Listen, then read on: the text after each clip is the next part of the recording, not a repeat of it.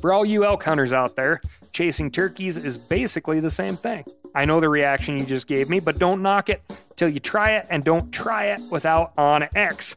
The Hunt app will not only help you find new areas on public ground, but I use it to find out landowner info to get permission on private ground that I see birds on as well. OnX Hunt has a special offer for you. Use code CAL to receive 20% off your membership at onxmaps.com/hunt and find more birds this spring. Outdoor adventure won't wait for engine problems. Things like hard starts, rough performance, and lost fuel economy are often caused by fuel gum and varnish buildup. Seafoam can help your engine run better and last longer. Simply pour a can in your gas tank. Hunters and anglers rely on Seafoam to keep their engines running the way it should the entire season. Pick up a can of Seafoam today at your local auto parts store or visit seafoamworks.com to learn more. That's seafoamworks.com to learn more. Hey, I just sat down with the owners and operators of Maui Nui Venison. They're on a mission to balance axis deer populations on Maui while giving back to the community and run a totally sustainable operation. For folks like me who want to get your own meat but aren't always successful, you can become a snack subscriber, get some axis deer sticks sent right to your door. Visit MauiNuiVenison.com. That's MAUINUI venison.com and use promo code CAL for 20% off your first order.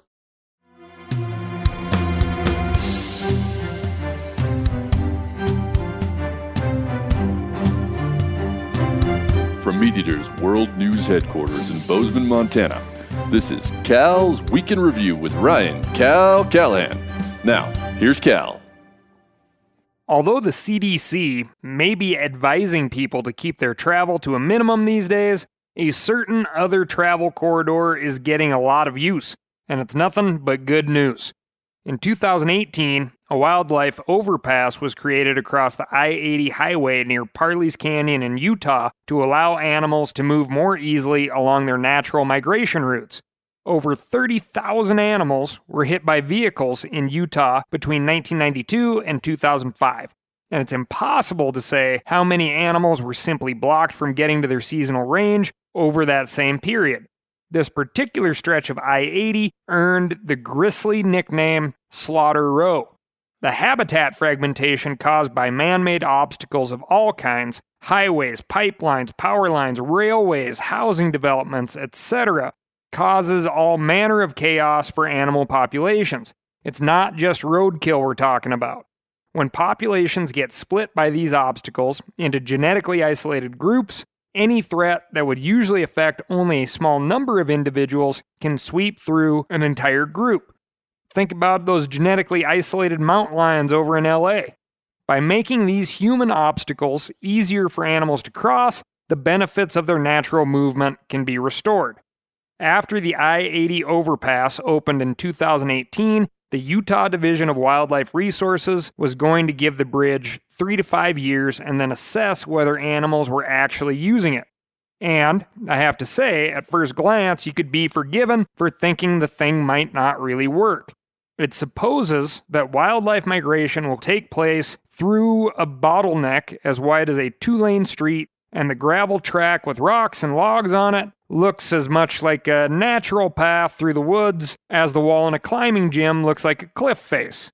Scientists did create a 3-mile-wide cattle fence to funnel animals to this crossing, but no one was sure whether the animals would trust this particular chute. But any doubters were proven wrong this week when Utah DWR, that's Department of Wildlife Resources, released a video showing all kinds of animals crossing along the bridge: moose, deer fawns, bucks with their antlers in velvet, jogging bears, porcupines, you name it. My favorites include a bobcat padding across the bridge with what looks like a ground squirrel hanging from its mouth, and another bobcat using a log as a scratching post.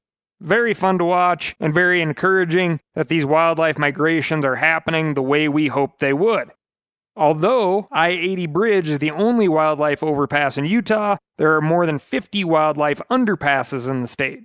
And this is just one of thousands of wildlife crossings that have been built across the country in the past 3 decades. Adding one of these crossings to an existing infrastructure project increases the overall budget by as little as 5%, and that investment pays off in spades by averting traffic accidents and the human injuries and deaths that those accidents cause. Infrastructure bills may not be sexy, but neither are the smells of bloated critters on the side of the road. You parents should really pay attention to this. The deer rut just ended here in Montana, and it looked like Santa's whole reindeer team took a wrong turn, is what I could say if this weren't a family podcast. Ho, ho, ho! This week, we've got new critters, doggo DNA, and so much more. But first, I'm going to tell you about my week. And my week, as well as this podcast, is sponsored by Stihl Power Equipment. From the garage and backyard to the woodlot, Stihl has a lot of options that will make your work and even fun more efficient. Check them out. Thank you to everyone listening to the podcast. I read a ton of listener emails. They are many, so I try to group them into common themes and address them without calling out individuals. Not because each of you are not unique, special, thoughtful humans, but because this is only supposed to be a 20-minute podcast. Here is a good discussion item. I think it would be great to get some folks writing in with how they have negotiated the social side of hunting and spot finding. Listen to this one and write in to askcal@themeateater.com. Molly writes in. Just to be clear, I'm changing this a little bit for the sake of anonymity. Molly starts out, I'm hoping for some advice.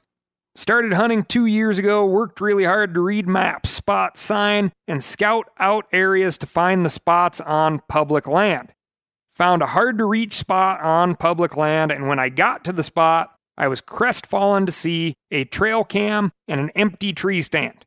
I didn't see any other hunters, so continued to hunt the area for a week without seeing anyone. Later on, I went to that spot again, only to have the hunt cut short before dusk by the owner of the stand and camera. The hunter took the camera off the tree and said he didn't want to get ripped off, insinuating camera theft was in the future. He then proceeded to say that he's been hunting that land for 18 years and suggested I find somewhere else to hunt. He also said that he did me a favor by not interrupting the hunt earlier in the day. The hunter also stated he has other stands in the area. I am bothered greatly by this because, 1, it's public land. We have equal rights to it. That's a question. 2, the hunter was not present when hunting the area. 3, putting a stand up doesn't mean you have claimed the area. That's also a question. Am I wrong? Is it bad taste to hunt near an unused stand? I am still trying to navigate the hunting etiquette, but this encounter just felt wrong. Thank you, Molly.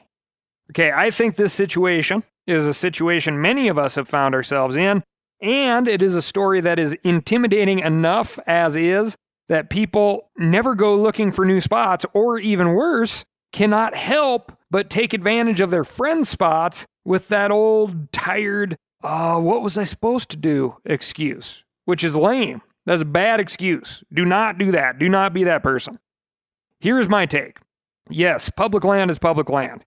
If you're hunting public land, hunt it as I do with the assumption that you will run into other people. Etiquette, as far as I'm concerned, goes like this. The first person to a spot is the one who says what direction you are going. The other group, the people later to the spot, can then decide if they will continue to hunt but out of the direction you are going, or make the decision to go to a completely different spot. Either way, they have to adjust to you because they didn't get there before you did. A stand, a trail camera, falls in the category of the same folks that park a bunch of old trucks at trailheads or leave piles of human feces and toilet paper to dissuade people from hiking in there. That is not claiming the area. You cannot claim an area. They do not have more rights to it than anyone else, and if you're one of these surface pooping people, you should be drugged through your own feces in full display of the nearest township. Rubbish! Filth! Slime! Muck!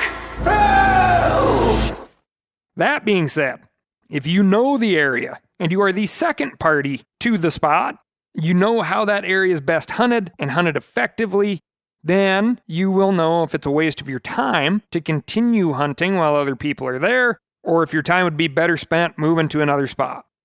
Or, God forbid, you go try a brand new spot yourself. Which brings me to my next point. You need more than one spot. You are setting yourself up for failure and frustration on the people and animal front if you do not have more than one spot. And my final point, do not tell someone to go find another spot and this one is yours when hunting public land. I'm going to give you the selfish reason why not. It tells them that this is a good spot to be in. Oh, and by the way, I've hunted it for 18 years and all the stands in here are mine?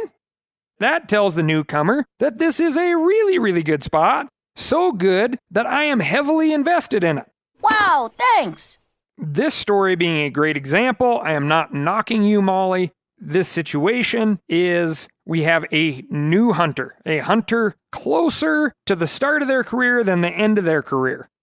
Odds are they missed a lot of sign. They couldn't see the area that you have, having so much experience there, so much time in the woods there. There is a very good chance that this new hunter would have been like, tree stands, just ran into a person. I just don't want to bother with it again. But you told them to stay away because it's a really good spot. Without you telling them, they may never have come back. The right thing to do, aside from the selfish thing, is be friendly, be discreet. If you bump into them again and find that the newcomer is going to stick around, then exchange information and help each other out. You know this is a good spot. They now know this is a good spot. Figure out when each other's days off are. All you got to do is exchange a text, let each other know your intentions, split the property up, work together. I don't care how good the property is, if you are constantly frustrated, if you've created a nemesis out of nothing, then it sucks. It is not a fun place to hunt. The last thing you want is somebody sitting in your stand before you get to it, or worse, sitting in the wrong stand for the wind and blowing all the mature deer into the next county for the whole darn season. Let me know your thoughts at ASKCAL. That's AskCal at themeateater.com. Thanks for writing in, Molly. Moving on to the new critter desk. First up, we may have a new species of beaked whale, or it could just be that part of the beaked whale family that talks a little funny. Like that cousin at the reunion who, is family, but where the hell did they get that accent from? Well, researchers have noted that whales can be recognized by their song, the different pitches, patterns. These beaked whales have a different pattern of song that has not been documented as of yet, and according to researchers, are visibly different as well. Beaked whales are very similar and notoriously hard to identify. The beaked whales are a deep-diving group of whales that little is known about. How deep, you ask? Well, a study conducted off the coast of Southern California in 2014 and published in the journal PLOS One used satellite tags to track a Cuvier's beaked whale to a depth of 2,995 meters. For those of you who don't obla the metric system, that is deep. That's just 2 football fields short of 2 miles below the surface. That makes them the deepest diving known mammal on the planet. Beaked whales are described as moderately sized, meaning they can range from 1 to about 16 tons, which, boys and girls, if we humans could describe moderate with a range from 1 to 16 tons, this body shaming situation would be all over. For the most part, those poor folks on the small sides of the bell curve would be unique individuals, and all the more beautiful for it. Anyway, another interesting fact about beaked whales is they have tusks, which as far as we know, are more of a hindrance in feeding than a help. So what are they good for? Attracting females. Similar to a bull elk's antlers, they may get in a fight every once in a while, but a Yellowstone wolf is far more likely to get a hoof print tattoo on their jaw than a hole in their side from an antler. Long-winded way of saying those boys are trying to impress those girls. These possibly new beaked whales were discovered by the Sea Shepherd team near the San Benito Islands of Baja, Mexico. The San Benito Islands are, oddly enough, so remote that they developed a few specific species that could be found nowhere else on the planet, one of which was the San Benito housefinch, which of course was overhunted by specimen collectors to extinction. Let's hope that little fact has nothing to do with this funny-sounding, possibly very rare toothed whale being discovered. And for these possibly new whales, if you are in fact not new, and just another example of someone really wanting to separate you from your existing family and make you unique, remember, I was also that weird-sounding cousin at the family reunion. Why do you have that accent? I don't know. Do I have an accent? My good buddy and excellent human, old Dirt Myth of Dirt Myth Photography, was also that funny-sounding kid. But guess what? Not adopted. Part of the fam. You're just special. For all you elk hunters out there, chasing turkeys is basically the same thing. I know the reaction you just gave me, but don't knock it till you try it, and don't try it without OnX. The Hunt app will not only help you find new areas on public ground, but I use it to find out landowner info to get permission on private ground that I see birds on as well. OnX Hunt has a special offer for you. Use code CAL to receive 20% off your membership at onxmaps.com/hunt and find more birds this spring. We've all seen plenty of gadgets and fads come and go, but here's one product that stood the test of time: Seafoam Motor Treatment. Lots of hunters and anglers know that Seafoam helps engines run better and last longer. It's really simple. When you pour it in your gas tank, Seafoam cleans harmful fuel deposits that cause engine problems. I'm talking common stuff like hard starts, rough engine performance, or lost fuel economy. Seafoam is an easy way to prevent or overcome these problems. Just pour a can in your gas tank and let it clean your fuel system. You probably know someone who has used a can of Seafoam to get their truck or boat going again. I guarantee you've listened to them because I use it, regularly. People everywhere rely on Seafoam to keep their trucks, boats, and small engines running the way they should the entire season. Help your engine run better and last longer. Pick up a can of Seafoam today at your local auto parts store or visit seafoamworks.com to learn more. Now, a lot of you guys are familiar with the old hunting tradition of eating, some organ, the heart or a chunk of liver, off the first animal you kill. I had that when I was a little kid, and it was a big deal.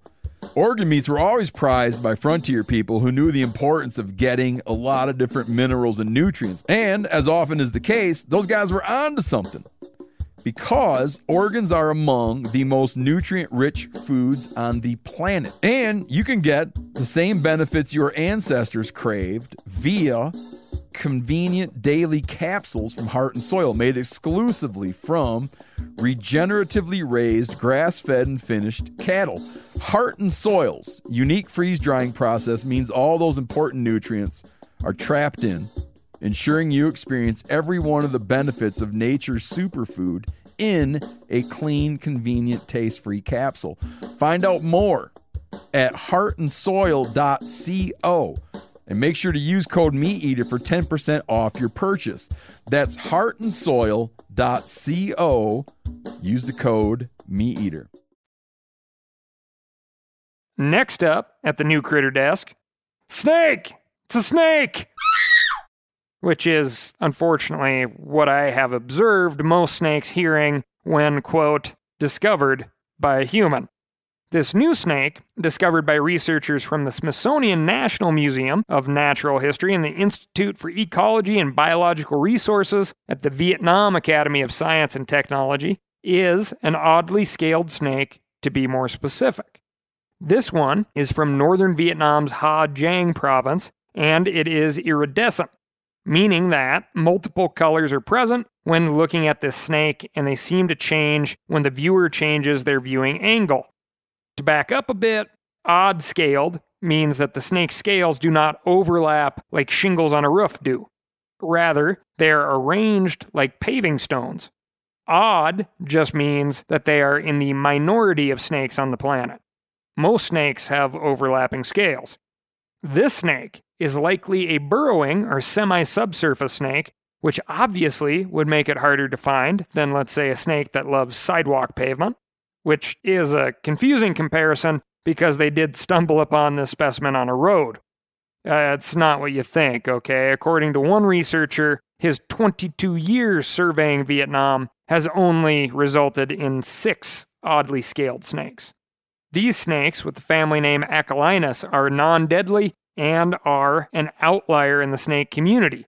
Having split from the rest of the family, those not oddly scaled snakes, their DNA could hold secrets to snake evolution.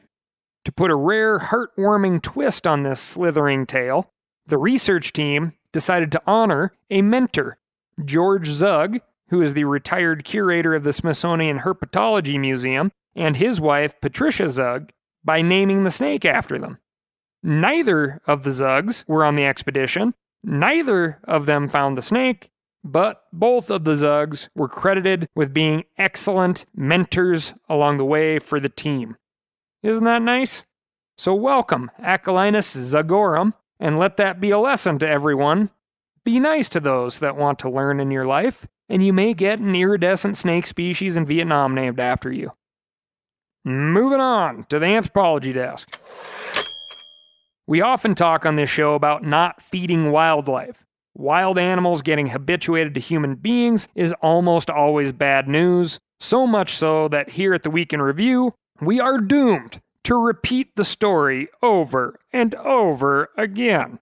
But with at least one species, it is way, way, way too late. We recently learned more about the ancient origins of the most habituated animal of them all, man's best friend. And a lot of what we're learning about the first relationships between dogs and humans is just plain weird. Geneticists have been getting better and better at reconstructing ancient DNA. As with most things, DNA starts to decay as it ages. And after a few millennia, the long helical strands that are intact in every one of your living cells get broken up into lots and lots of little fragments. But in recent years, scientists have learned how to take those little DNA fragments and piece them together. And they have managed to recreate entire genomes of people who lived at a time when the place I'm sitting right now, in Montana, was under a sheet of ice almost a mile thick.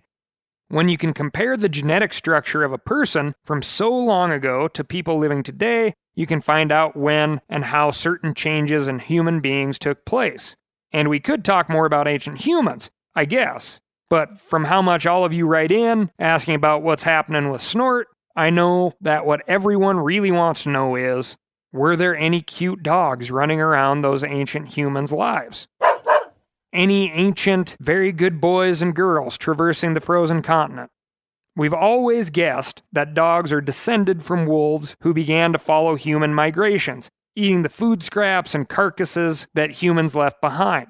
But this new study that sequenced 27 genomes of some very, very old dogs makes a convincing case that the kind of wolf that became our beloved Fidos and Rexes and Snorts did not branch into any modern-day wolf populations, and instead became extinct. I kind of want to say bad dog, but that's not fitting. In fact, it's a bad joke. Bad joke. Bad. The study also shows that once dogs and wolves separated genetically, dog DNA found its way into modern wolves, but no wolf DNA survives in modern dogs, which is very strange. We know that people bred the two populations together, and so it remains a mystery why all of that wolf DNA died out of modern dogs. This could just be that human beings didn't like the behavior that dogs with wolf DNA exhibited, and so only continued to breed dogs that didn't have those traits. And I guess I can understand that. I will admit to every so often curling up on the couch with good old Snort, her muzzle, often mere millimeters away from my undefended throat, gives me peace of mind to know that the animal who would, let's say, exploit that opportunity is nowhere to be found inside of her. Take that same scenario back a few thousand years to when those incredibly costly expressions of ourselves, children, were really hard to keep alive. It would have been very hard to justify the independent predator genes in the dogs that we decided to keep around that very valuable offspring. Realistically, you would want a pooch that fattened like pork, yet ate very little and hunted very well, which is kind of something I always think about but do not say when I see people loading up strings of pack goats at the trailhead. I always kind of think to myself, well, at least those people won't starve. Anyway, another answer could be that dogs before 4,000 years ago were more diverse than the breeds we have today. And maybe that wolf DNA just happened to end up only in the lines that didn't make it.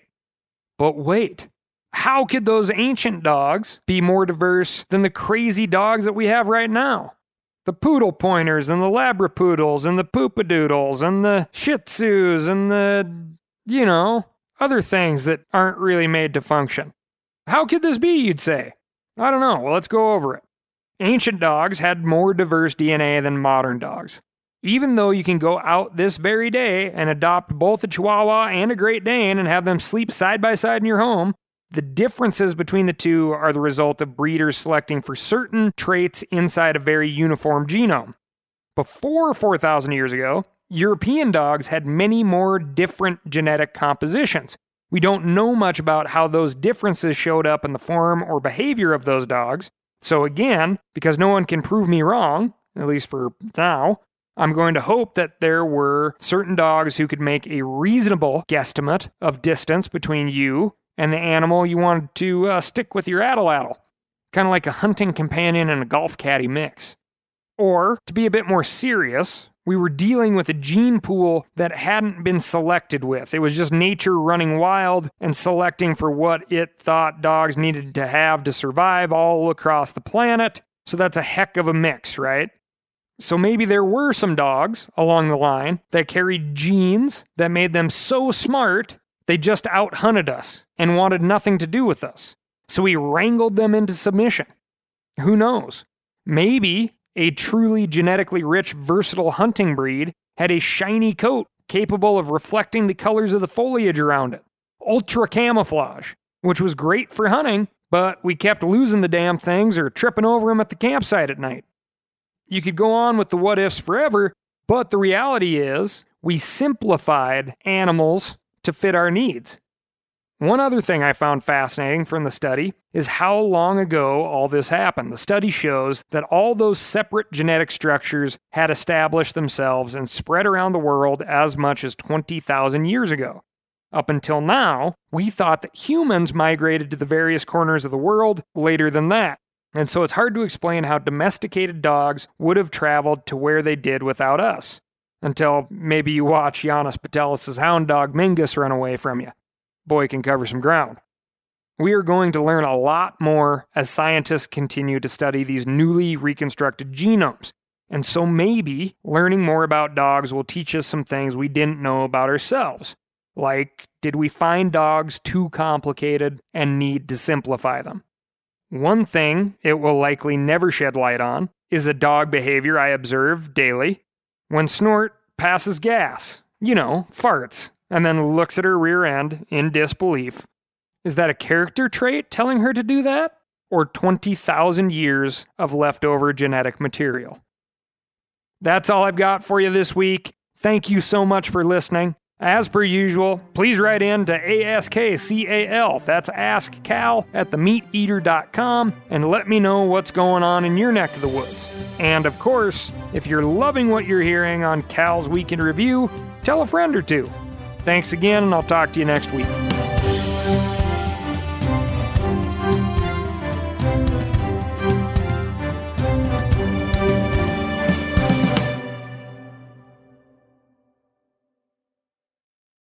Outdoor adventure won't wait for engine problems. Things like hard starts, rough performance, and lost fuel economy are often caused by fuel gum and varnish buildup. Seafoam can help your engine run better and last longer. Simply pour a can in your gas tank. Hunters and anglers rely on Seafoam to keep their engines running the way it should the entire season. Pick up a can of Seafoam today at your local auto parts store or visit seafoamworks.com to learn more. That's seafoamworks.com to learn more. Hey, I just sat down with the owners and operators of Maui Nui Venison. They're on a mission to balance axis deer populations on Maui while giving back to the community and run a totally sustainable operation. For folks like me who want to get your own meat but aren't always successful, you can become a snack subscriber, get some axis deer sticks sent right to your door. Visit MauiNuiVenison.com. That's MAUINUI venison.com and use promo code CAL for 20% off your first order.